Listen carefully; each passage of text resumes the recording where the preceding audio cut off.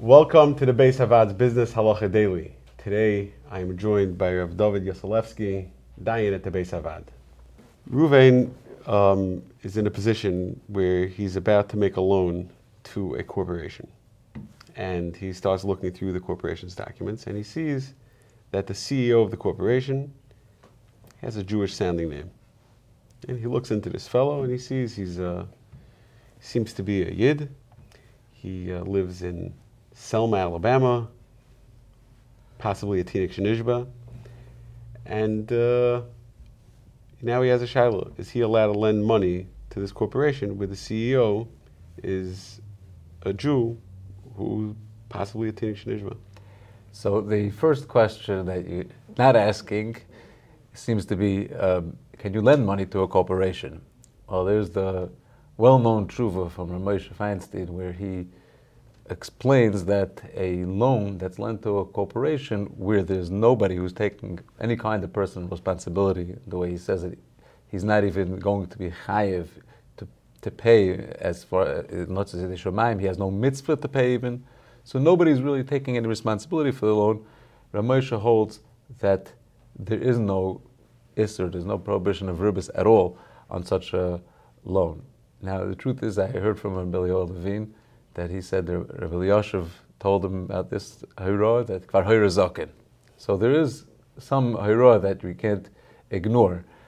The problem is practically, Rabbi Minchas Yitzchak, in this tshuva in Chelik Gimel Siman Aleph, lays out, and what most people that learn the Perek Ezu Neshech know, that this tshuva is very difficult to understand.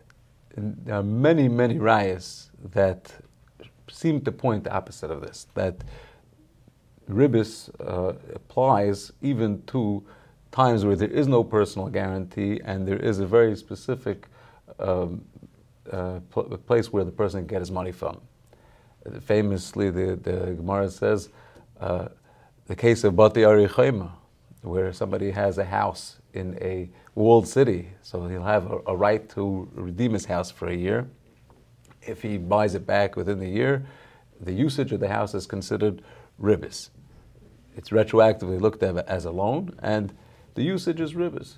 So the seller was never personally liable to come back and redeem the house, and it's still considered ribos. And what's worse than that, the Minchas Yitzchak brings the Gemara Megillah that says even a shul, a city that sold a shul, is not allowed to sell the shul in such a manner because the usage would be considered ribos. There's another Gemara in Gittin which talks about, really seems to say Reb Moshe's type of svara, that a case where somebody lends to a kohen in order to take the truma from him, and the Gemara says there isn't certain rabbanan dika ribos in such cases because if the person doesn't have, he won't come after the kohen for the loan. And Taisus there asks questions. Well, we saw different areas where there is ribos d'Rabbanan, like the case of Pardisa, which means somebody buying the fruits of a vineyard early in the season, where he can only get his money back from that particular vineyard, and still it seems like there's a problem of ribos. So there could be explanations to Rav Moshe. It makes a difference when there's a specific mashkein, when there's a collateral that's already in the hands of the lender, that might make it worse. But whatever the answer to Rav Moshe is, there's a lot of questions on this. So therefore, it's the hayra that most of the hayra go here with. Shlomo Miller said like this also, that we only use Rav Moshe's heter when there is some other kind of a tziruf to go along with it. Now, the question also is, that the Marshag talks about this, is this considered ribos d'oraisa, or is it considered ribos d'Rabbanan?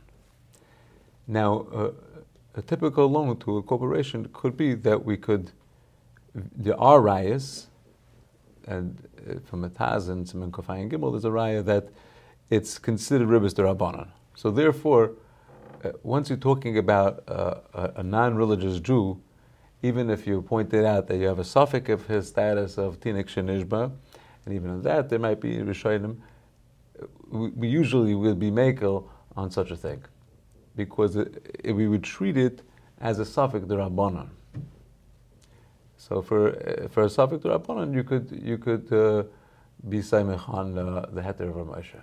If you enjoyed this video and would like to receive more like it, or to sponsor a future video, please visit beisavad.org.